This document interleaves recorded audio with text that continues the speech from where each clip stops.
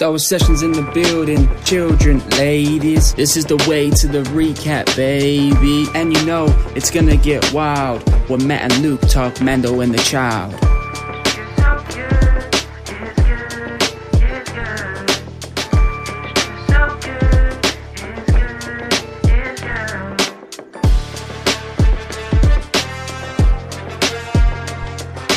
Good morning, afternoon or evening, wherever you are in the galaxy, and welcome to Star Wars Sessions Mandalorian Recap. My name is Matt Hudson, aka Jabba the Hutt, and joining me here, as ever, in the cockpit of the N1 Starfighter, he's the greatest Star Wars man, fan and buddy out there. We're not a celebration anymore, but we're still here. It's Luke Bly, Master Blywalker. How you doing, mate? Not bad, but oi oi savaloi. Yeah, do you know what? Not bad. You know, like the celebration come down is real, mate. The celebration come down is real. You know. However, it has helped that we do have Mandalorian to talk about. However, if you did listen to our extra that came out on Friday, we recorded that minutes after we came out of the Lucasfilm studio showcase, which was outstanding. It was incredible. We queued up for that, by the way. We didn't get any like I've seen some people complaining about like media passes and stuff. I don't think there were many of those. I think a lot of people just got there at like 6 o'clock in the morning, even though. Listen, guys, we didn't get paid to be there. Don't believe everything you hear. I wish we did, but we didn't, and nobody did. Yeah, and they wouldn't pay us anyway, mate, even if they were paying me. They'd pay us to stay away. Yeah, probably. You're too loud. Well, listen, we had the privilege of seeing this episode all together in a room with friends on the Friday. And this has kind of been like, it's catch me up again. Because I remember during the convention, I was like, I'd ask people who were in the room with us, I'd be like, did like that happen? Did this happen with this character? Like, am I remembering that right? Because I don't know, when you're just in that room all together, people are cheering, there's emotions going off. It's just, I think it's easier to forget what's reality. And this episode, a bit like last week's episode, there's a lot of things that's got me scratching my head thinking, is this reality? But maybe in a lot more of a better, more enjoyable way than last week's episode, mate. So I can't wait. I cannot wait to get stuck into this episode. How are you feeling, buddy? Are you okay? Yeah, I'm good, mate. Like you say, the blues are real. Thank goodness we've got Mando to see us through. And yes, we were very privileged, along with a few thousand others, to watch this last week. And for the most part, most people seem to have adhered to the spoiler ban, seemingly seeing a lot of people online saying they didn't see what happened. So if you are one of those who adhered, well done, because this is a chunker of an episode. But, we've seen it once, we've seen it twice now, but if you haven't seen it at all, beware that we're going to go full spoiler throughout this recap. The whole thing is spoilerific. The episode's about 50 minutes with credits. Go check it out, come back and see what you think. Spoiler warning over. Let's do it. Season 3, Episode 6, Chapter 23, The Spies. It originally aired April the 7th at Celebration Europe and aired for the public on the 12th of April 2023. It's directed by our boy and producer, Rick Famuyiwa.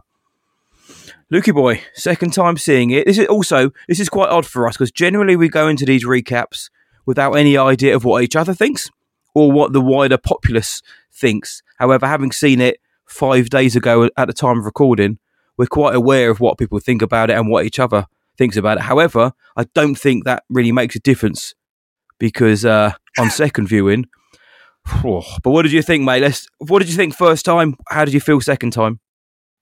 First time, Matty boy, this is the first time like we've watched Star Wars with a big group, probably since our Super Star Wars night back in summer last year. And then before that, The Rise of Skywalker in 2019. So this is this is a big deal, mate. This is a really, really, really big deal. This, I think, will always hold a special place in my heart as episodes go. It was, I thought, phenomenal. Not perfect, but phenomenal. This episode brings the heat, mate. And I think a lot of people will be looking for an episode like this. And I think we kind of got that from the audience. We got that from our friends who were with us watching it. You know, Matty Bell, Luke Summerfield, a few of the guys. It was special, mate. It was extremely special. A lot of world building going on here, right? And I think, yes, you know, just continuing themes that were started. I like that. I like that there were things that were started throughout this season that have actually been, you know, added upon or maybe even tied up. Mate, the episode starts with like a banging recap. And it's a recap of pretty much, I don't know if you noticed this. I was like, that's pretty much the whole season. That's pretty much a summary of season 3. You know, we're not going back to other seasons or anything. This is season 3. And I think that reiterates kind of like the value of season 3, right? And I think when we look back at this at this season, you know, we might critique it. We might go, "Hey, this isn't my favorite season of Mandalorian. Maybe this is arguably the weakest." I mean, we've still got another episode to go, but you know, it is all leading somewhere. You know, maybe they could have finessed a few things differently, but it's all leading somewhere. And I think this episode does that like really, really, really well. It's kind of telling us, guys, yeah, this is part of a bigger picture. This is where we're going. This story is getting bigger. You know, this is the way. The recap alone, mate. The recap alone, I was like, there's a lot of Gideon. There's a lot of Gideon. About time too, mate. Yeah. I don't usually watch the recaps. I said it because I had the pleasure of sitting next to Lukey Boy in the screening hall at the XL in London.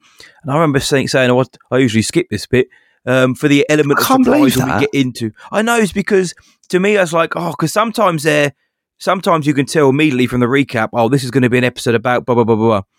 I quite like going in not knowing anything where possible. So when it happens, I think, cool. We're rather than thinking, we've seen, you know, Gideon 8 times already. This is going to be a Gideon episode. However, listen, mate, when you're sitting in a convention centre hall and it plays, you ain't going to tell them to skip that. I was here for it. But I think you're right, mate. I think a lot of people, possibly me included, needed an episode like this, needed this to hit the floor running. Because last week's one, you guys heard what we thought about that last week. It wasn't our favourite. And the more I think about it, the more I don't want to, really, when we get something like this, as solid, as strong as this. And it's funny you mentioned that the recap is pretty much a recap of season 3, because it is. But for me, this episode really feels like it takes the best of season 2 mainly and parts of season 1 and kind of combines them in with season 3 now. It feels like a season kind of culmination. We've still got a series, culmination, and we've got one more episode to go, mate. I thought this episode was excellent. Again, like you, there was 1 or 2 moments throughout where I thought, is this the direction we're going to go? Is this going to be the episode? But no, they deviated left, right, and for better or worse sometimes. But mate, what an episode! What a strong episode! What a character-driven episode! And we finally got some stakes, mate. Finally, which is all we've been asking for. Is let's challenge these guys. Let's give them something tangible. That isn't just, you know, we can kill these with ease. Let's have a fight. And watching it with the crowd helped. But on second watch, I was like, no, this is good stuff. I am so glad, though, we saw it with the crowd, to hear everyone gasping, laughing, cheering, crying, hollering. Mate, it really did make this an extra special episode. But it stands alone without all that as well, which is what I was really hoping for. That when we watch it on our slightly smaller screens, does it hold up as well without, you know, the swelling excitement for all of us geeks at Celebration? And it does, mate. It really does. Yeah, I'd agree, mate. I mean, General Hux's dad. Do you know what I mean? Oh, mate. Big boy Brendel. I remember being there. I remember being there watching it. I was like, was that who did they actually say that? Is that? Yep. Yeah. No, they are full. We are going sequel trilogy. Yeah. Again, and we keep saying it, all roads lead to the sequels, guys. Like come on. He's from the wider canon, isn't he? He's from like the Aftermath books. Is that right? He's from the Aftermath trilogy, and he's also from the Blood Phasma book as well, mainly, and Bloodline a bit. But the way that they were speaking and like the terms that they used, I was like, yeah, this ties in nicely. Again, it could be holy coincidence. I don't expect Rick Famuyiwa has read any of those books, but it ties in really nicely with what's already been set up, which for me is what the books and that should do. Provide a little platform, and then the live action can just take it and go bigger with it. But mate, yeah, when they said Commandant Hux, I thought, oh mate. And it's played by Brian Gleason, which is Donald's brother, which is a really, really cool thing. So when you hear the voice, I remember you saying that voice sounds so familiar. It's Donald Gleason's brother. So obviously he's going to sound like him. And he's in his like mid-30s, so he'd probably be, give or take, the right age. He needs to be older, of course, than Little Hux himself. But yeah, that was a really, really cool little character to mention, and the Shadow Council as a whole. I love how sinister it sounds. The Shadow Council. I know.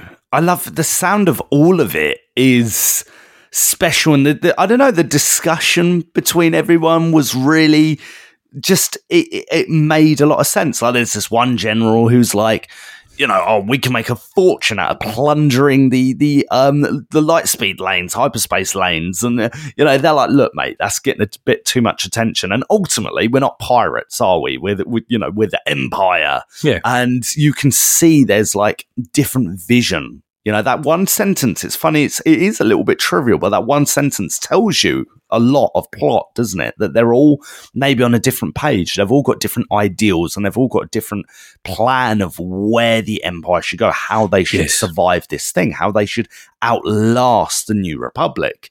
And then Gideon, you know, he just, you know, throwing his hat in the ring. He's like, look, where's Thrawn? You know, yes, he's doubting, you know, this Thrawn leadership. And he goes on to say, oh, perhaps it's time we look, you know, to a new leader, you know, a new leadership. And I know he means himself as well. To me, mate, and we love bouncing around on these recaps, don't we? Right? That's how it goes. To me, that with what we get, and I'm sure we're going to revisit it, that with Gideon's suit that he gets, the Beskar suit, the helmet, which is clearly Mandalorian inspired, or a tribute to Mandalore. To me, mate, it feels like Gideon is almost building his like own sect, like his own like successor to the Mandalorian culture, his own iteration. And lots of people used to say that. I wasn't as sure on it, but lots of people like Gideon knows a lot about Mandalorian history. Like he knows a lot about the customs, and it's like, you know, when you go abroad, well, not even when you go abroad, wherever you are in the world, you might meet Francophiles or Anglophiles, you know, people who adore British or English history, you know, like Jane Austen, Shakespeare, just everything from England. They're like, oh, I'm a massive fan, love that. Same with France, same with a lot of countries, right? Or cultures. This is that. And it's almost creepy. Like almost a bit creepy. It's like, there is like this almost like this guy just, because we know he's a bad guy. He's a deliciously slimy bad guy. And he's always one step ahead. He knows more about you than you do. And it's almost like it's kind of like lust for power, and dominance as well. It is, isn't it? It's this kind of this creepy underlying kind of creepiness to what he's doing, in both kind of in a villainy way and a a bit too much kind of way. I never quite believed that he was building a sect of Mandos either, or even kind of was one. I understood that he knew a lot, but I thought, like Thrawn knows his enemy. I was like, maybe Gideon's just done his research, but this makes sense. I didn't expect to see him though with the helmet on, and the fact that he's been wearing his armor pretty much in broad daylight throughout the entire series. Because I was looking at it today, thinking that's just when he takes his helmet off. That's just what he usually wears. I was like, oh, that's very cool. You know, he's been flaunting it essentially. But no, I didn't believe that he was going to be a Mando or wanted to be one. But as we'll talk about, clearly we were both on the wrong track there. But But I love his kind of play for power, though. Yeah, he's like, where's Thrawn?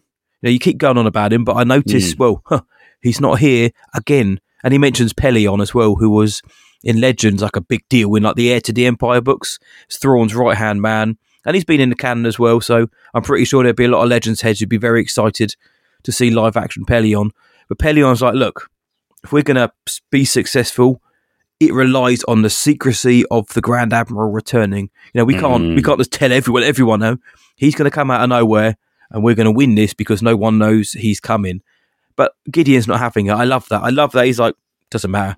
We need new leadership. And he's kind of like looking around, smirking like, come on, guys, look at me. I'm your guy. But interesting enough, most of the people there, apart from Brendel Hux, which sounds mad, and Pelion, the rest of them are kind of nodding. They're like, yep, I think you might be right, mate, apart from those two, which I thought was interesting. And we find out that Hux loves clones, this whole Project Necromancer. He's loving the cloning side of it, but he's out there and as per the canon, if they're sticking to it, which I haven't mentioned, he was at least out there in the unknown regions. He was one of the people who was taken by the Emperors. Remember those messengers, the Red Geezers in Battlefront 2? Yes. They went to the unknown region, basically to take the smartest minds and rebuild and come back again, and also to start cloning. So that ties up nicely as well. Well, did you notice this? There's something that it kind of went over my head when we watched it at Celebration. That I really noticed today is in the cloning conversation, Gideon is basically keeping his cloning project secret. Yes. Right? Good shout. It's like, yeah, like the other guys are like, oh yeah, because Gideon, because we know you like to do your like cloning projects and stuff. And he's like, yeah, like he kind of dances around the subject. And of course, leading into that scene, we do see more of those tubes, right? Down the corridor into the meeting room, the cloning tubes or whatever they are. And that red kind of laser gates like a la the Phantom Menace. What a boss way to entrance, mate. I mean, come on, mate. Come on. It's what an extra way to enter. Yeah. And then he's like, mate, also, don't forget, lads, I want 3 TIE fighters and I want 3 Praetorian guards. And the bombers. Yeah. And he's like, oh, I'm confident that the Mandalorians are going to be trying to retake, Mandalore. Yes. And I think what I noticed, particularly with the title card, the Spies, but also throughout the episode, and again, maybe this is a little bit of Celebration creeping in, I thought the sound design and the music was better. The audio in the whole episode, I thought was a step up of what we've been getting in the last few episodes. So yeah, I think that's probably worth a cheeky mention. But the nod. Spies, that's the name of the episode. That's the title. The Spies. Who are the Spies, mate? Well, that's the thing. Like, usually at the end of every episode, it feels like it's obvious of who's who. You're like, oh yeah, like that's that person, that's this person, okay. Or even then, it's even a little bit interpretive, isn't it? But yes, in this episode, it's really not clear. Do you think there is a spy amongst the Mando ranks? Are the spies the Imperial presence on the planet of Mandalore? I think so. Well, it opens up with Kane, Katie O'Brien's character Kane, and she's obviously delivering intel to Gideon in this kind of really kind of rain-drenched neon Coruscant / Blade Runner beautiful intro that is very akin to the Andor intro. You're following the character from behind. You've got this pumping kind of synth music playing. Awesome way to start. But she's and they've got that probe droid, Viper droid, which I actually thought looked massive. I thought they were little, but yeah, she's delivering intel. So she's spying. She's saying like the pirate attack didn't work. It was Din. It was Bo. They're the ones who did it. Over to you. So obviously she's a spy. But yeah, looking back on it, literally, I've just finished watching my second viewing, and I thought, well, who are the spies? I mean, you got the pirate Mandos, I call them, the survivor Mandos on the pirate ship. They're not really spying, because if they are, they're not doing a very good job, because they missed an obvious red flag in the Imperial red base. So I think it is the Imperials. I think them having a presence on Mandalore throughout this, firstly, is unbelievably cool, and also so villainous and bad and evil that this whole time they were there and no one knew. But I think they are, because obviously on the planet, they know everything about it. They've been able to use the planet's resources to create these Beskar alloy armor for their troopers. They're able to know the whereabouts of the Mandos. They're able to. It says they can do what they want. So I think so. I mean, I'm still struggling a little bit as to who the spies are, because there are no apparent ones within the Mandos. Katie O'Brien at the beginning, Officer Kane, she's clearly a spy. And, I mean, unless I'm missing something and people are shouting at me through their phones or headphones, I guess the Imperials are as well. But, I mean, what are you thinking? I mean, this is what I mean. Like, maybe it is one, maybe it's someone in the Mandalorian sect. Yeah. Mm-hmm. Like where's... how did they know they were coming in? Oh, the armor escaped quickly, didn't she? Oh, she went and took them on her ship. Not saying that's her, but... Honestly, it was a thought. Mm-hmm. It was a thought of mine. Honestly, it was a thought of mine, you know? It's a great shout. Imagine that, though. And there was a couple of shots, sorry, mate, there was a couple of shots during it where Bo was doing her speech, or when she was like onwards, they'd, even for a second or two, they'd cut to the armourer.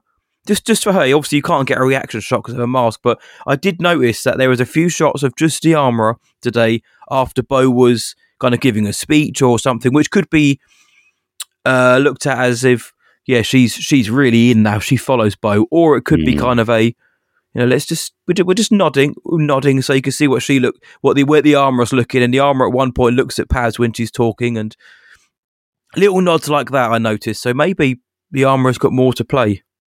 Yes. Yeah, I'm leaning toward that. If it's anyone at the moment, I'm leaning toward the armourer. And I like what you said about like the lair. This is my lair. This is my Mandalorian lair. Beams. Yeah, go on. Why not? Why not? There's a Starbucks down there.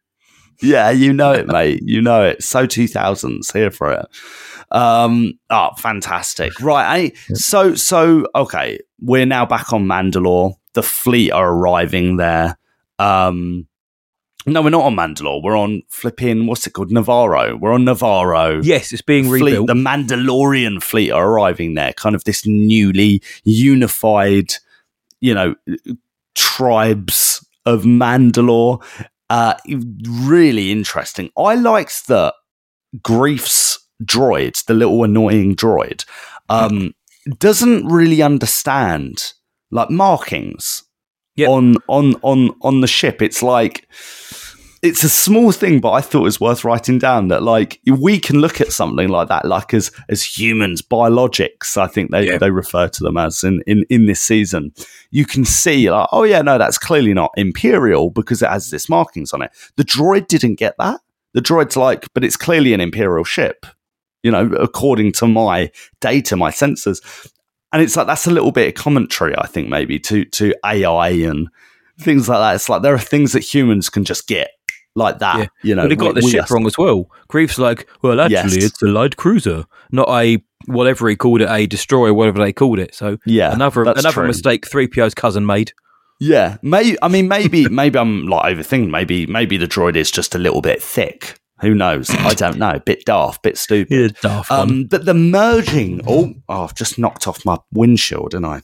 Oh, you naughty boy! You get that, mate. You get your windshield, and I'll mention the merging of the Mandos, like you said. Yeah, go on. Yeah, they kind of build up that these two clans don't get on. Even Gideon says up top when he's talking to Katie O'Brien, Kane, he says, those two clans don't get along. So, what do you mean there? What do you mean they're fighting together?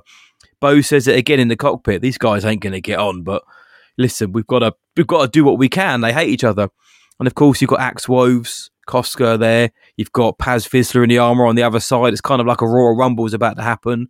But the armourer's like, no, listen, welcome. We'll make camp. We'll make you a feast. And, all of the hostilities generally come from the Night Owls and the Mandos who haven't followed the way, if you know what I mean. Like, it always seems to be Axe or someone who is being a pain. You know, the guys, the helmeted Mandos the Children of the Watch may not be the most welcoming, but it seems like they keep their thoughts to themselves generally and only act when provoked. Whereas these intruders, these Bo-Katan's old gang, they're the ones who really seem to be the most hostile. That's what I got second time. No. Well, even when Paz and Axe kind of fight each other, Axe is the one, like you said, Axe is the one who provokes him. He's like, "Oh, these guys are so primitive." It's like, no, they just got a slightly different set of rules, like to how you play the game, and that's it. So the irony being, you know, these close-minded people that are maybe more conservative, keep their helmets on, you know, they probably a bit more respectful than you guys. They're I think you're right. And around saying stuff like that. I didn't get that from the episode anyway. And I that could be some commentary for a great deal of things around the world, not just you, America, lots of places. You know, there's a lot of things that you're like, you know, is this necessary? Do you really need to treat that person like this person and that like that? Because they have different beliefs or creed or culture, Yeah, because they clearly do, mate. They clearly have completely different beliefs, and yet they are still bonded by this idea of Mandalorian, this idea of Mandalore as a people, as a culture, as a creed. And they're sick of not living on their home planet. They're sick of living in a different planet all the time, in like holes in the ground. You know, they've had enough. They want their own home. And again, we can look at modern world or modern history, recent history, in a lot of places that's similar to that, mate. And I don't know, I really enjoyed that ultimately by the end of the episode, these guys fight, don't they? You know, Axe and Paz, and which I quite enjoyed actually. But ultimately, Paz or Axe are willing to die for each other. That's and the point. And the cause, the creed, that's the big picture here. It's like, it's not just about these stupid, like, I play a different, you know, don't get, and I feel like that's the message of this episode. Don't get distracted by that. You know, that stuff's not important. You know, ultimately, would you die for each other? Would you do this? Would you make sacrifices for each other? Yes. Then move on. You know, move on. It doesn't. It's not that deep. It's not that big. And that's one of the best things I got from this episode, buddy. No, good shout, mate. Bo mentions during it that she's sick and tired. You know, no one enemy can defeat Mandalore, but the divisions within themselves, that's what defeats them all the time. And we see it in this episode. The hostilities, the fights about space chess. I was like, it took me back to playing Monopoly with mates or family when Axe is about to get up and just throw the board off. He's like, I've had enough of this. And Paz just gets up. He's like, nah. You want to do that? I'm going to fight you. I was like, Have you ever done that? Have you ever done that? I've never got up and fought someone, but there have been times when I'm playing where I thought, I hate this game. I don't want to play anymore. I could just throw it off, but I'm a nice guy, so I don't. I think about it in my head, though, and in my head it's glorious, but no, I'd never do it in reality. But yeah, the fight scenes are great. The actions throughout is really good. I always check now for the editing. Is it choppy? Do we know what's going on? Can we understand where we are, geography, location, etc.? Fami Iwa knows how to frame a action scene. And the one, especially the one on the boat, first off, what they do go to great lengths to show is that Paz is an ox. Paz is an ox. He is a machine. He will take you, he'll beat you with his fists, he'll beat you with his gun, he'll beat you with a knife. This guy can't be taken down easily. They go to great lengths to show you that, which I thought, obviously now having seen it, was a very cool kind of foreshadowing for what's to come. But yes, the divisions, like you say, or the way that they could learn to respect each other, throw away your petty differences, because when it comes down to it, it's all about it's about dying for the cause, for each other. I love that during it later on, when it came down to it, when it hit the fan, you know, Max is like, look, I need to get up there and warn the fleet. I need to get reinforcements. And it's Paz who's like, bro, you go, I'll lay down covering fire. Go. And they work together when Mandalore needs it. And you'd like to think that had events not transpired the way they did, that maybe the two of them could have worked together properly and formed an actual unit, because they seem to be the de facto military heads of each side. So that would have been cool to see them. But I ain't going to complain about the way it went, mate. But I think you're bang on there, mate. I think you're bang on that this episode. And this season's starting to go down that route as well. But I think this episode was most successful in saying your differences about space chess, about the helmets, about who eats what, whatever. Doesn't matter. Doesn't matter. In the grand scheme of things, we finally need to come together as a reunited culture, which is what the season's all been about, bringing everyone together, which maybe the next episode will give us more of if we are going to achieve our ultimate goal. And I'm glad that you mentioned it as well, and I'm glad that they broached it so evidently this episode. I love it. We're here for it, aren't we? It's amazing. I know it is. I'm not trivializing it, and I'm not like making light of it, but it's a little. It reminded me anyway of, and I know not everyone's going to agree with this, but it reminds of me a little bit of like England and Scotland. The union between those two countries, and there's a little bit of that, and obviously there's differences there, and there's current affair stuff there, and. But that's just what, and I can think of so many other examples that are very, very, very, very similar, where ultimately it's like, well, yeah. Anyway, we get some really, really cute and funny moments in this episode, mate. Some very cute and funny moments. Our boy's back. I mean, this is actually quite a serious, it's a serious episode. There's combat, heavy fighting. Yeah, there's some deep dialogue. My notes for this episode are bigger than any other notes for this Same season here. so far. And a big reason for that is just I'm typing out that dialogue. I'm like, right, let me just note that down real quick. And that's also because I've got the privilege of seeing it a second time this morning. Yes. So I'm like, I'm happy to just sit there note taking a wee bit more. But mate, Mando is with Grief, and he's like, look, I've got something for you. IG 11, 12 walks in, and a babu freak, I forget their the race. Anzellans. The Anzellan, thank you. Anzellan just walks in, piloting IG-12, like a little bit rough, and they're like, right, Grogu, that's it. That's your Hulk buster. That's yours, mate. You go in, you sit in there, and they're like, let's see if he fits. And when Grogu and the Anzellan pass each other, it's like, bad baby. No squeezy. Yeah. just things like that. I was like, stupid mate, humor. No, this is good. Yeah, but it's good, stupid humor. But it is good humor. Yes, I enjoyed it. It's not like cheese. It's not too cheesy. It's not too camp. It's so enjoyable. So enjoyable. And it's a payoff as well. Yes. No.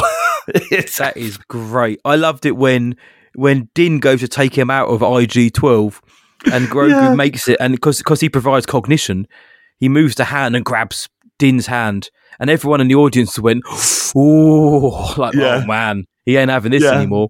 It reminded me of having a kid when she just, all they say is no, or yes, please stop saying that. Yes. It gave me flashbacks, man. So I can't handle this. PTSD. Yeah. PTSD. I was going to say but that. It worked for me. Yeah, and Din's humor, not like, PTSD. Yeah, of course. And Din's like, what do you mean no? What do you mean no? He's and Din's like, nah. Get him out of there. It's like it's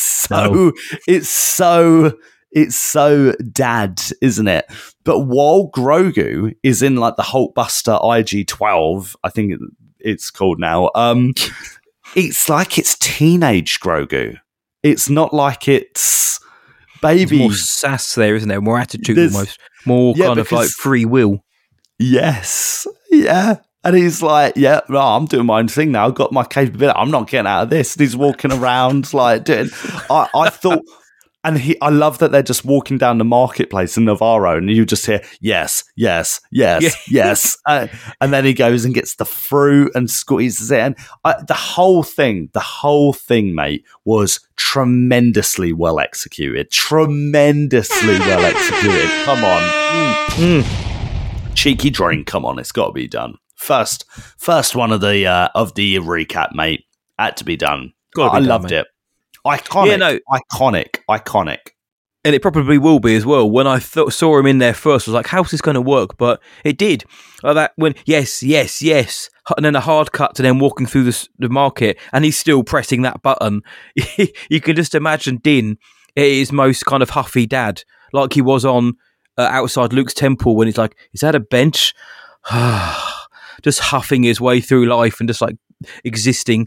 And the fruit was cool, and him having to keep giving credits to the guys, like, they have more. A fun little interlude, and like you say, in what is quite a heavy episode, it's lore deep. You know, they go hard throughout this episode. If it's not the Mandos uniting around the campfire to retake their world, it's the Shadow Council talking about how they can be rid of the Mandos once and for all, and long live the Empire and all this kind of stuff, or just seeing those 3 Mando survivors all ragtag. And this is what the war's done to them. You're seeing almost refugees on their own planets. There's an awful lot of kind of heavy stuff going in, so it was quite nice to get those fun moments. And again, we get the payoff in the fight between Axe and Paz. Trying to say those names is Axe and Paz when they're fighting, and Bo literally says nobody can stop them fighting. We can't step in. You know, it will basically go the way it goes. But it's Grogu and IG-12 who step in, grab to stop the fight, and he's saying no, this isn't the way. And Mando's like, I didn't teach him how to do that. Grogu gives a little nod to his dad. Yeah, I see. I'm like you say, I'm maturing. I'm seeing things now. I'm having my own free will here. I thought that was interesting as well, because a lot of people think Grogu's going to be the Mando or the big daddy by the end of this, and a lot of people have also said he hasn't done anything this season, which I'm happy to go along with. But now we know we're going to get payoff with IG-12 and Grogu, don't we, mate? Yeah, no, we do. I love that you brought that out, mate. The when he stops the fight between Axe and Paz, and I thought I think I said even at Celebration, I was like, that's the Jedi in him. He's learned that from Luke. Yeah. Yep. Because remember, like, weapons are part of the Mandalorian religion, right? And the children of the Watch, and they're very much a standoffish. Like, no, if we're going to settle this, let's settle this way. And the Jedi aren't like that. Luke isn't like that, and yet Luke could whip all of them. Do you know what I mean? And yet he's about peace and love, isn't he? And that's what Luke's probably learning at the moment. It's always been about. Yeah, absolutely. And that's the nod that I got, especially with that line, like, he didn't learn that from me. That's like, oh yeah, well, he learned it from Luke. Where else has he been learning from? Yep. Or who else has he been learning from in the last few years? So yeah, absolutely adored that. We get a lot of like exposition, dialogue, world building between Din Djarin and Bo-Katan as well, or actually the Mandos and all Bo-Katan, of them, don't we?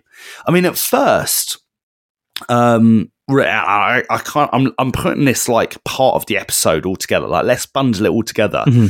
They're on their little adventure. They're walking through the desert, and they're like, "What's that on the horizon?" And mate, it is a pirate ship on skates. And they're like, "Is that the voice of?" Yeah, unsubtle. They're loving the pirates, mate. This season, they're loving it. I think it hasn't gone unnoticed. Yeah, someone's watched old Pirates of the Caribbean, once Disney. Or twice. Yeah, I'm here for it. I love Pirates. I love the first Pirates of the Caribbean and the second, actually. Yes, the first few are decent. Yeah, and then it gets a bit crazy, right? It gets a little bit. Yeah. It's fine. Well, this is better. Well, they're like, look, is that the voice of Lady Bo-Katan cries? And they're these like remnant Mandalorians, like a lost tribe. So it's like another fold, and a lot of them are injured or too weak. Yeah, and that's with what you were saying earlier. The armorer is like, maybe I should take them away in the ship, and I can get out of here or something like that. So it's like, did she know that was what was happening? Did she pass a message down below the surface? Even though the communications are not great, they do say that, but I'm sure they could have worked a way out somehow to get it under there. Maybe it is reaching, but And I don't need like a Game of Thrones level kind of wow moment at the end of every episode or season, but I genuinely think that would be a massive, massive shock, and actually quite a welcome one if the Armourer, after all of that, the one who seemingly upholds the traditions of Mandalore to a T, is the one who is working alongside Moff Gideon, which would also pay credence to the theory that a lot of people think she is Rook Cast, who was one of Maul's kind of like right hand women in the Clone Wars and in the Siege of Mandalore, because she's got the horns on her helmet as well, like Rook Cast did, like Maul's followers did. And who else has horns, by the way? Who else has horns on their Mandalorian helmet? Great catch there, mate. He has his horns on his old Mando helmet.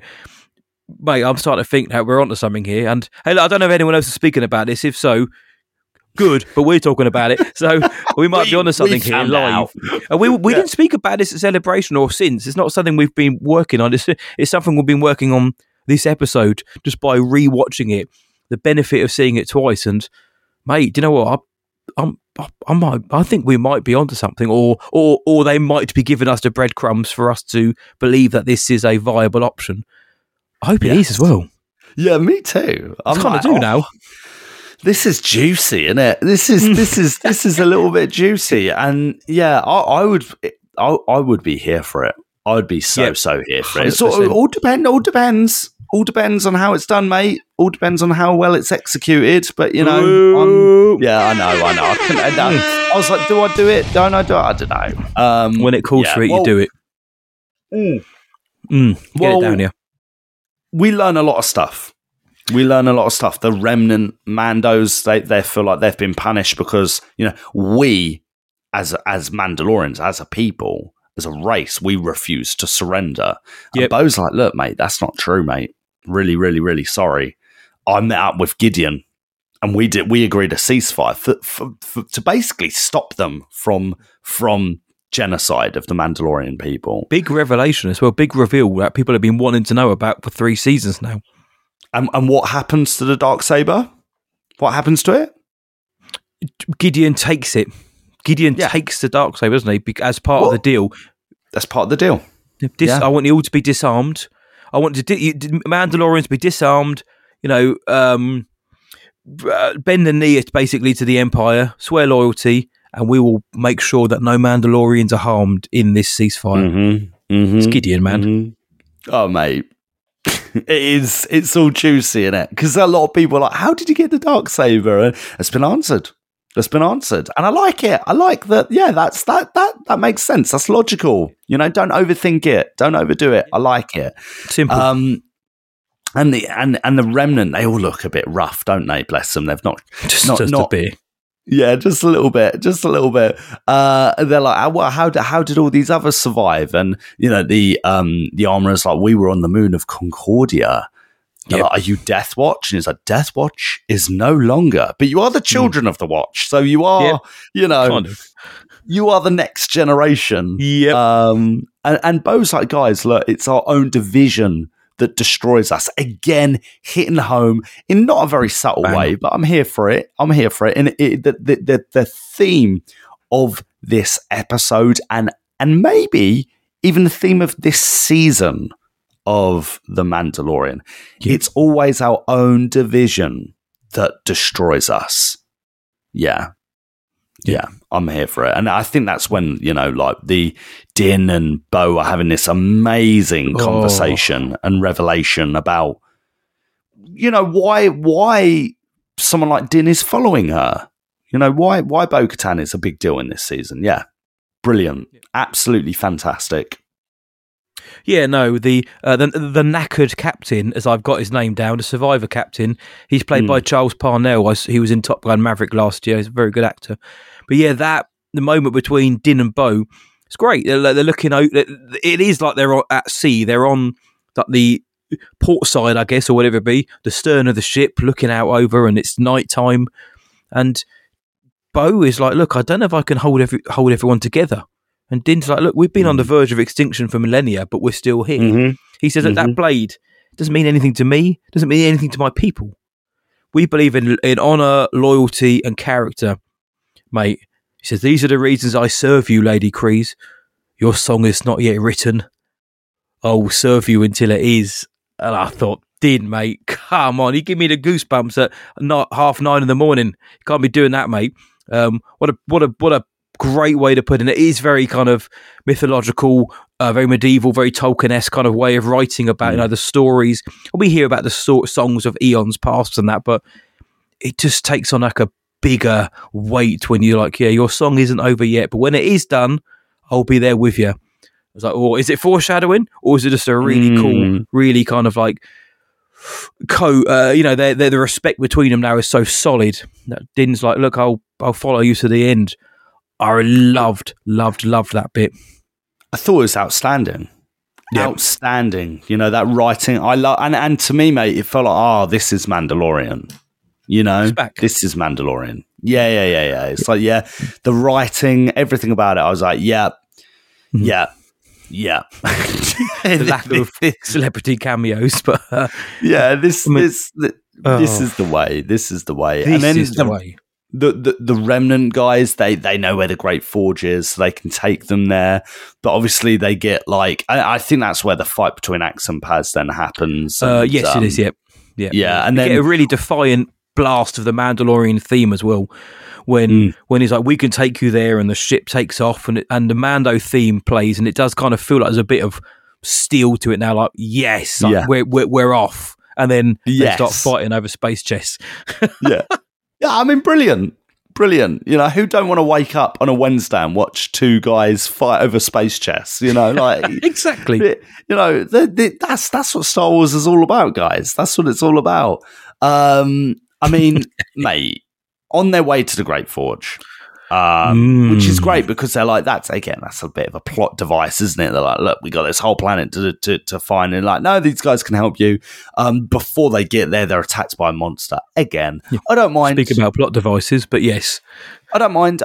Yeah, I don't mind the monster thing. That's a theme of the Mandalorian season 3.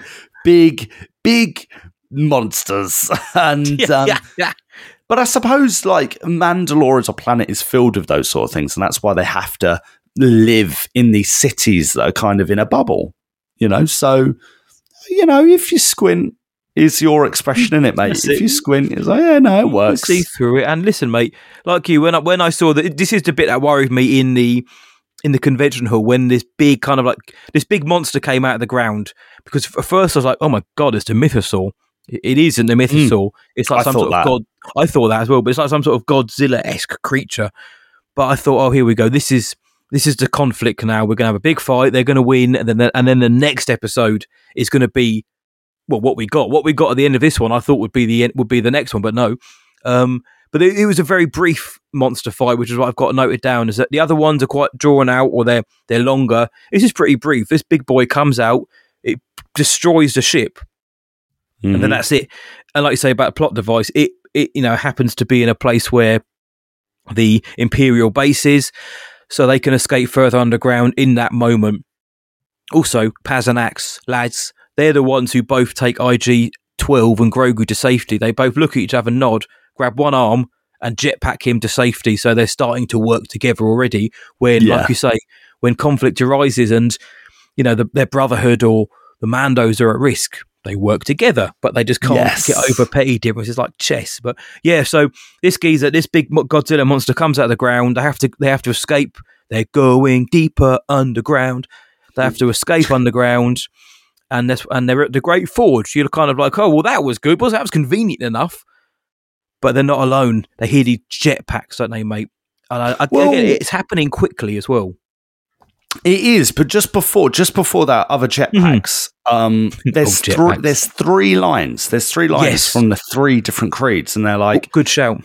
Paz is like, you lived here, and Koska is like, yeah, we all did, and then the remnant is like, we never left, and it's it's just that. Yeah, it's that re-emphasis of great shout. What this is all about. And then you're right. We get that there's jetpacks and like they're not Mandalorians, and then there's a fight. There is a fight, and they're like, right, there's no time to think. Bang, bang, bang, bang, bang, bang, bang. Mhm. And at first, I'm thinking, I remember watching it for the first time, thinking that's a bit random. They've only just got there, and these guys are like, the fight's great, but where did these guys come from? 10 minutes later, you find out why. Find out why. It's like, oh right, no, they're getting close to the Imperial base. Yeah, the evil lair. So I love it, man. Yeah, I'm here for it. And they're like, right, okay, kid, you got to keep up. Man, Din's like, look, he's not like babying him, is he? He's like, no, you got to keep up. Don't do anything stupid. He knows he can protect himself. Yeah. He knows he can protect himself. Yeah, brilliant. The fight scene, brilliant. Advance, and they're just like, from Mandalore. Yes. Close quarter fighting, mate. I love it. It's just Imperials in the armor that you see Gideon walk past when he's swagging down the catwalk with those red laser doors. They are there. The armor's there waiting before he gets to the clone area.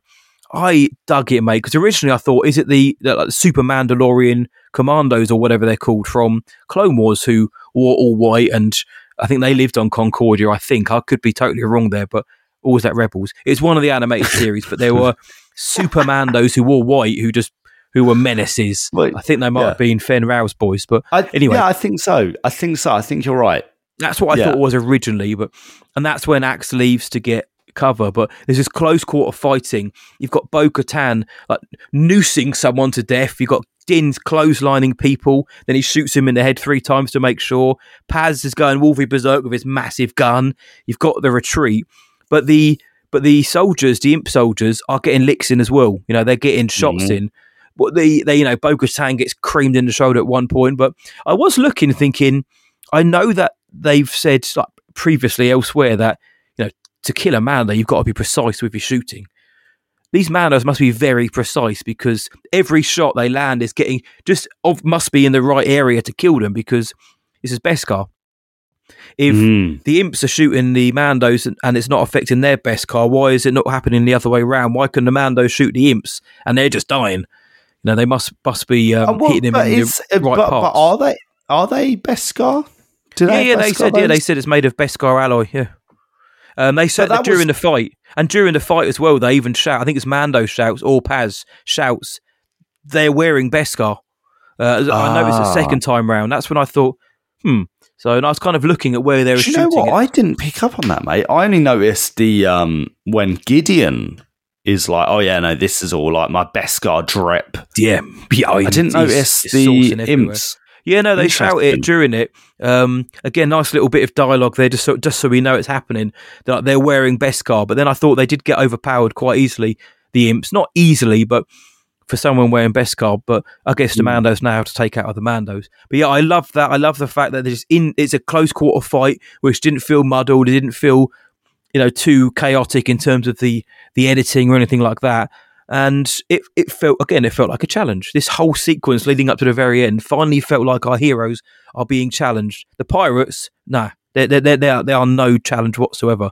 Now we've got enemies who, whilst they may still be winning and advancing, they're not the pirates. Do you know what I mean? Yeah, I do know what you mean, mate. Yeah. I do know what you mean. And you see actually throughout this episode Mandalorian losses. Whether it's against that beast that they escaped, and then from the Imperials now, they're taking L's, they're taking losses, and they're going through, they're battling these guys are running away, and that's where we find the evil lair. And I love this. I love the evil lair. The evil lair is great. I want one. And the Imperials cut off Din and Paz, who are kind of making like the lead, aren't they? Militarily in the battle, they're kind of leading the way. Yeah, they're the heavies. Yeah, yeah, because you talk about Paz, how capable he is when it comes to combat or conflict. Din Djarin beat Paz in the Book of Boba Fett, right? Din Djarin is a capable warrior. He is a well-respected warrior, and I think everyone kind of sees him like that. Yeah. And mate, they get split up, mate, from the crew. The Scooby snacks are being divided between them. They have to split up. They got split up, mate. And you said something after the screening finished where because you've got Mando is now he's isolated now on one side of the door with these these Imperial Mandos. Everybody else is on the other side of the door, and Mando's getting he's getting hooked up, isn't he? You thought that was it for him, didn't you? You thought that was the end for our boy. On first viewing, there was a lot of feelings, mate. Yeah. There was a lot of feelings. I was thinking, mate, I don't know. I think I thought a few things. What did you think?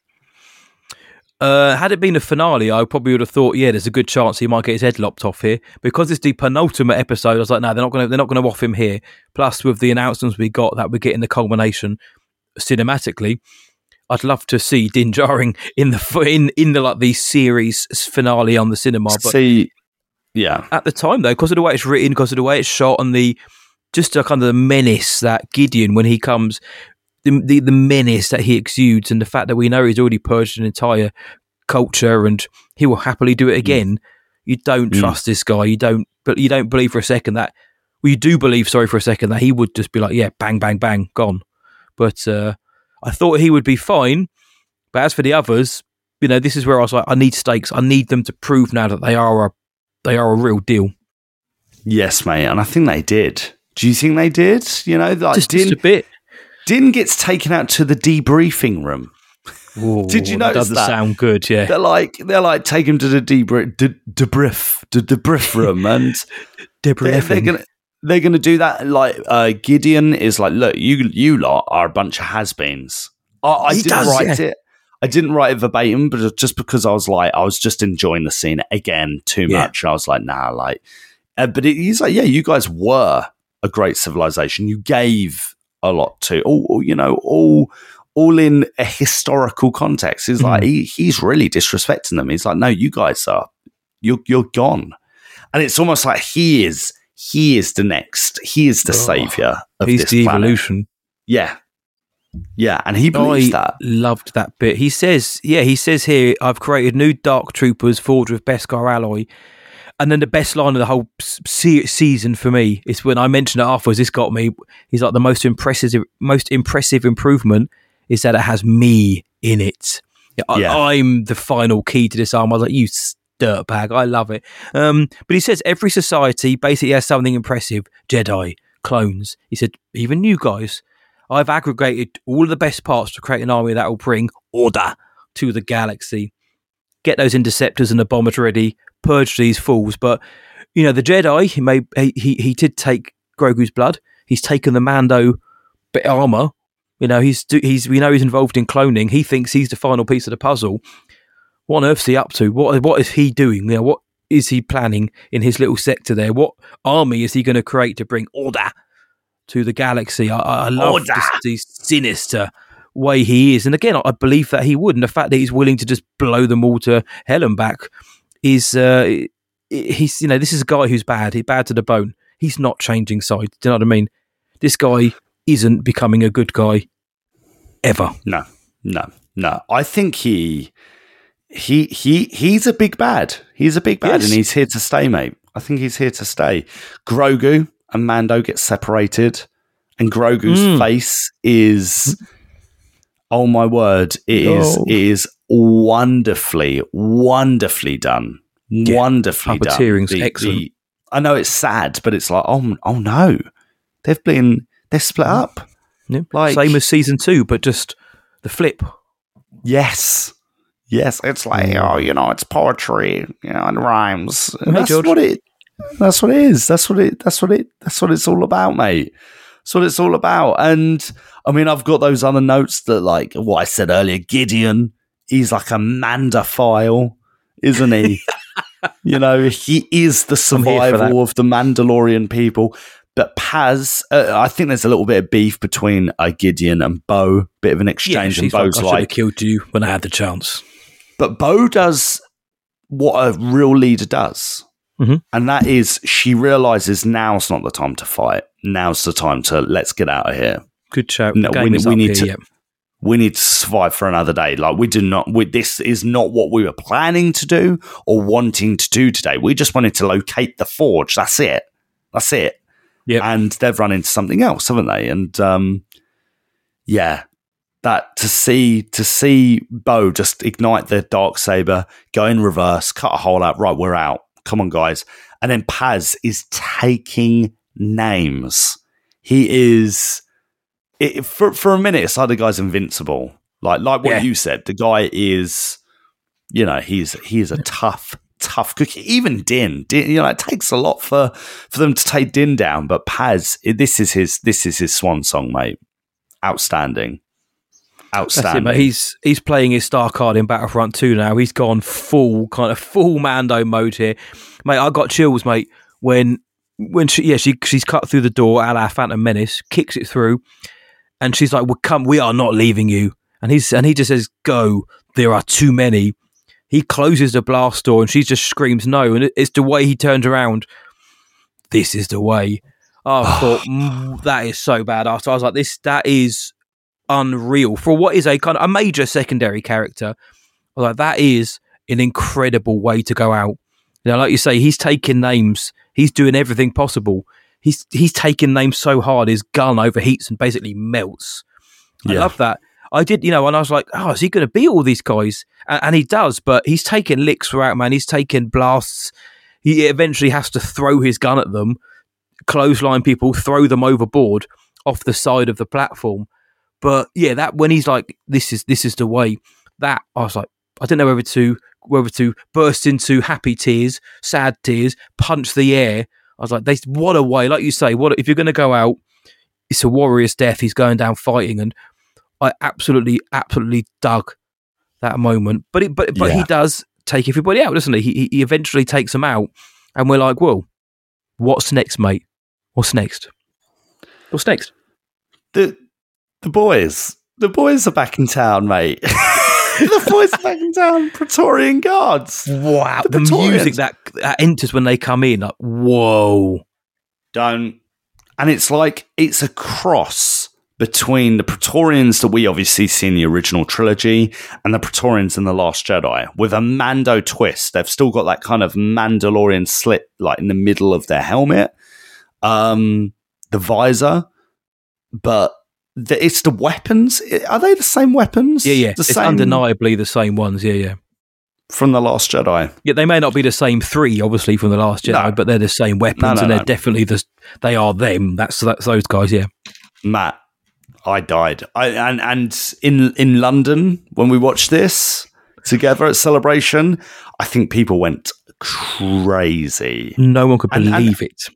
And the guy couldn't handle it. He couldn't handle, like, Paz Beefcake, but he couldn't handle it. And it's like, in the last season, when Luke is going up against the Dark Troopers are so fierce. They're so capable. They're so strong. And yet, put them against Luke Skywalker, one Jedi with a lightsaber. And it's like, nah, they're actually pretty average. Do you know what I mean? Yeah. They're like, but it was like that. It felt like that. Like, even when he goes and he grips one of the Praetorians by the neck, just once someone like comes from behind and like bang, puts it. I don't know, mate. This is the way. This is the way. And then the way. And then it's like and then it's like title card, isn't it? Yeah. It's like directed by Rick Famuyiwa. It's like, what? What a way to kind of end. It's like, there's no fanfare here. It's what the hero's down. That's it. Man, it's like this precision strike against him. It's a 3-way assault, like one in the chest, one in the back of the leg, and then one in just behind the neck. And you kind of hear that, like, the crunch as the blade goes. And I was like, oh damn, that's harsh. As it goes mainly through the Beskar more than anything. But I was like, we won his stakes, and here we go. Yeah, it might not have been Dean or Bo, but it's essentially the next best thing. If it's the next kind of tier of kings and heroes would be Armorer, would be Paz, or someone like Axe, or something like that, who's recognisable now. We kind of have a kind of relationship with them somewhat, especially Paz, because he's our big thick boy, isn't he? He is. He's a big old beefy boy. I dug it, mate. The way that this choral music enters, Paz turned around. He's not hiding from it. He's like, no, here we go. Round 2, is it? But yeah, these guys just absolutely just annihilate him. And I think that, that's how it should be, because the guy's been absolutely caned in the last round with all of those soldiers. And these are meant to be the best of the best. We know that these guys protect supremely the Snoke. Now, the Praetorian Guards are controlled by Snoke in down the line. Whether they are here or not, I don't know, but they are down the line. These are the best of the best of the best.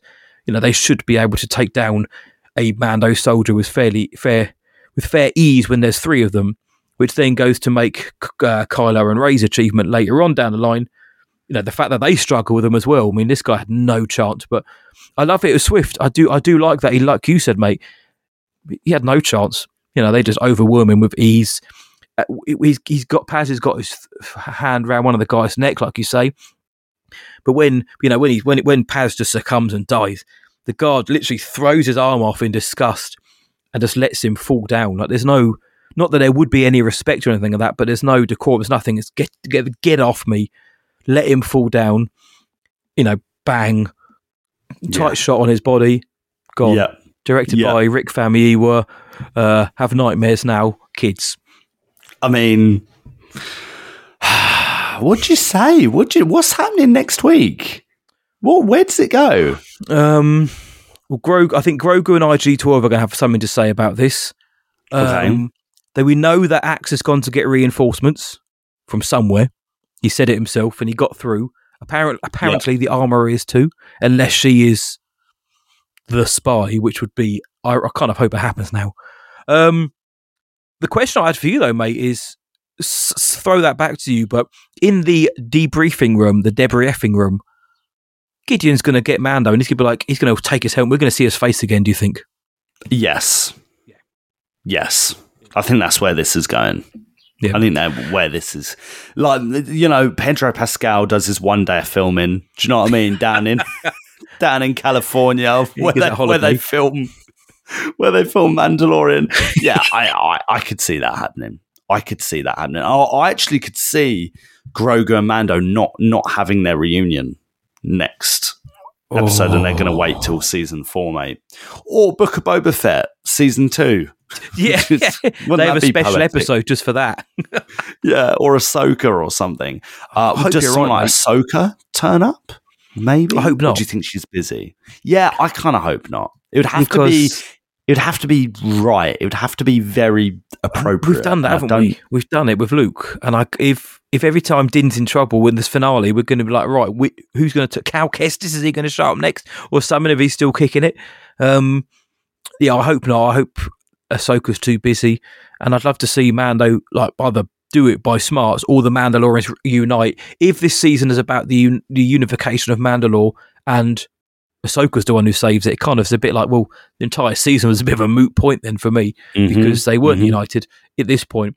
I like the idea, though, you say, mate, that after all the hoopla about the reuniting of Mando and Grogu and Boba Fett, that they actually end this season, apart.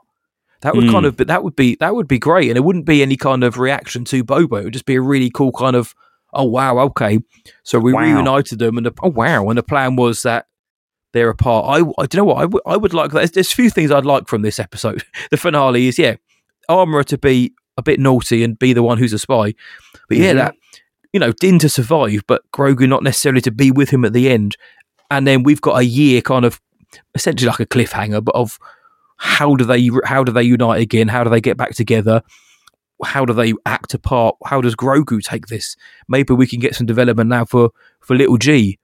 Oh, mate, I don't know. If I had to guess, we're going to get a ton of Mandos coming from all different sects and factors coming in to absolutely storm the base in a kind of like a Mandalorian unite, take the planet back. But would that seem too quick? They've taken it back in about an episode and a half. I don't know, mate. I think they're going to get a ton of Mandos coming to the planet to try and take it back, or at least save Din and the planet. But I'm not confident because the season's gone sort of every which way but where. That's what I think, though. What about you? If you had to shake hands, look me in the eye now, and say, I reckon this is going to happen. What are you saying? There's so much that could happen. There is so much that could happen. There's so much that seems like it could be plausible. Does anyone get killed off? There were a few guys like Jack. Jack was insisting like Mando. Nah, he's gone. He's gone this season. I'd be surely highly surprised. Not again. Now we know that we've got the culmination of the Mandoverse. If Mando isn't in it, and whoever we all think the Mandalorian is, the titular character, then if he's going out on the big screen in his finale potentially. And for me, that is his finale because he kicked this whole thing off way back in episode 1. So I can't see that happening in a million weeks of Sunday, mate. Yeah, I think I hear you. I think I hear you on that. Thrawn, does Thrawn pop up? Mate, well, for those who are privy to our panel at Star Wars Celebration, really good, and who want to listen to our next episode will hear that I think there's a high chance. I think he will do.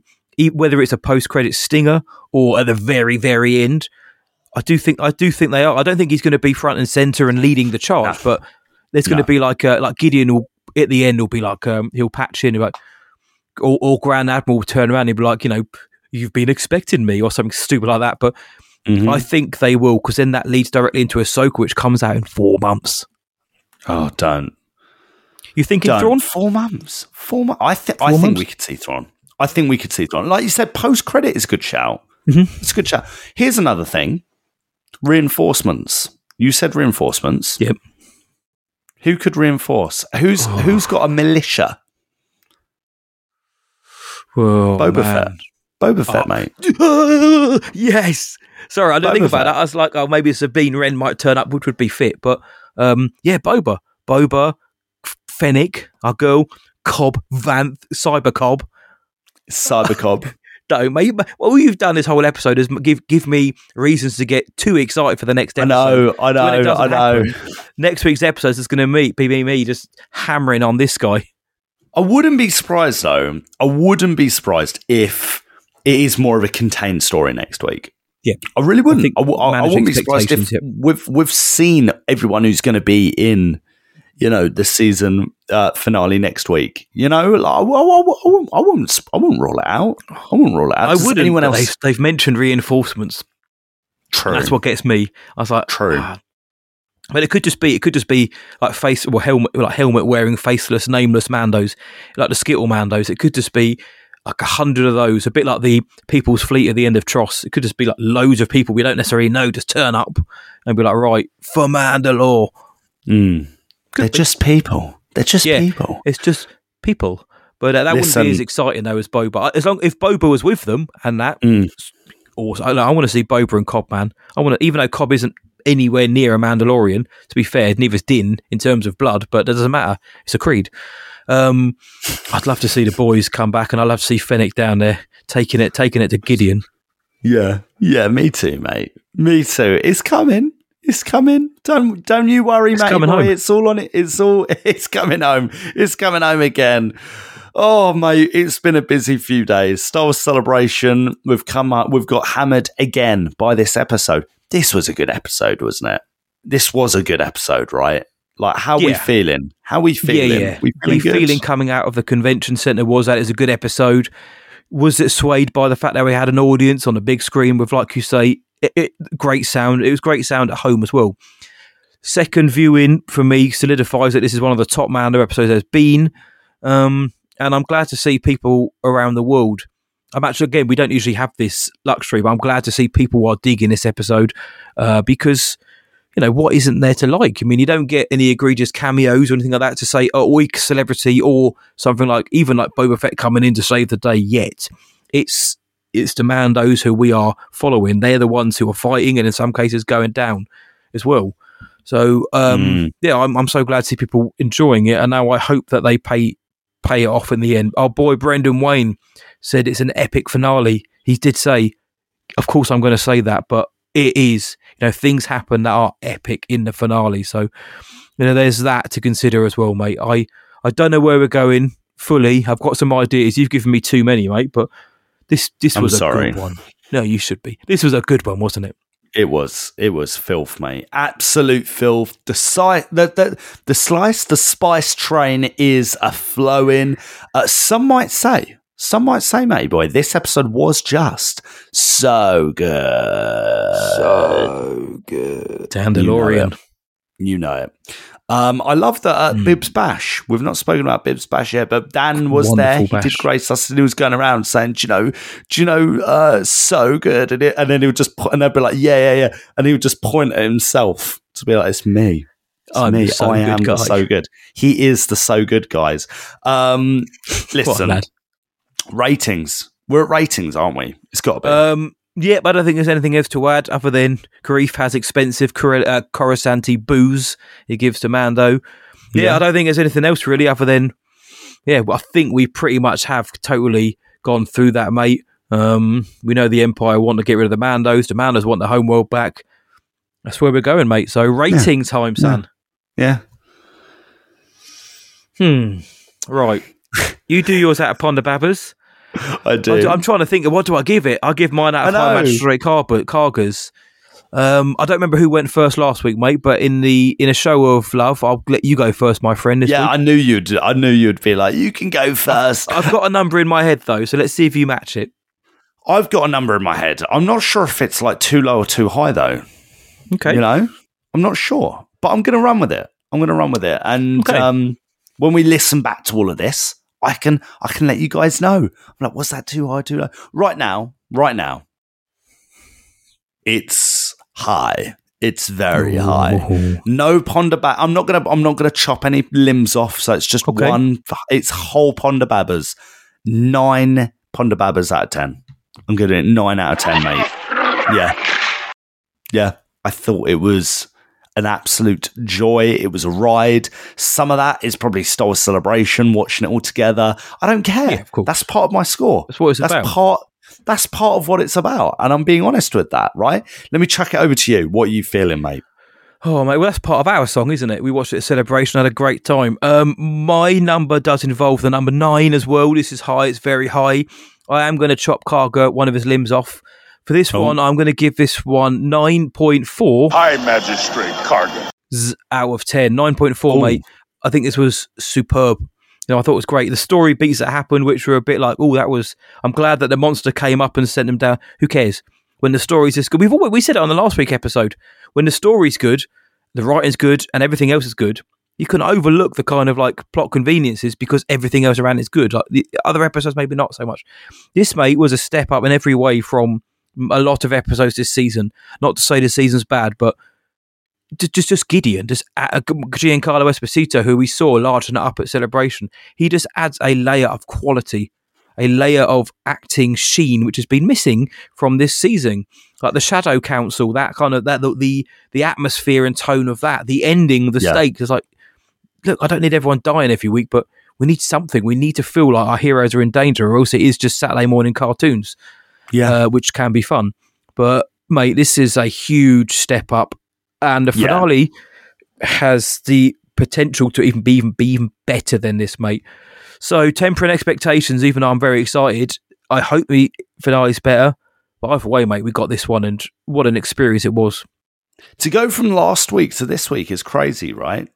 Yes, like massively. It is. And it almost makes me look back at last week and go, was that necessary? Was it, doing? I don't know. I don't know if it was. Maybe I'm being a bit too bitter, a bit too cynical. We did meet some people at Celebration that really enjoyed last week's episode. Most were probably on our ballpark or worse and hated it. Hate's a strong word. Do you know what I mean? But I'm sticking with my score for last week's one, 5 out of 10. Mate, next week, can't wait. Can't wait to see where on earth this is going. Like you said, I do think it has potential to be exceptional. So let's see. Matty boy, this is the way, mate. Yes, it is, mate. One more week to go. One more recap until we'll have 4 months off, and then Ahsoka turns up to take our Wednesdays again. But, mate, I dug it. You dug it. Did the world dig it? Only one way to find out. We'd love you to tell us what you thought about this episode, for better or worse. Do you agree with us, or are we going completely overboard of our praise here? We want to hear, matey boys. Where can the world find us online? They can find us at starwarsessions.co.uk. Search for us on Twitter, Facebook, Instagram, TikTok. Just search Star Wars Sessions and you will find us there. Send us an email to hello there, at starwarsessions.co.uk. And don't forget, we have a Patreon, patreon.com/Star Wars Sessions. Don't forget to, just have a look. See if it takes your fancy.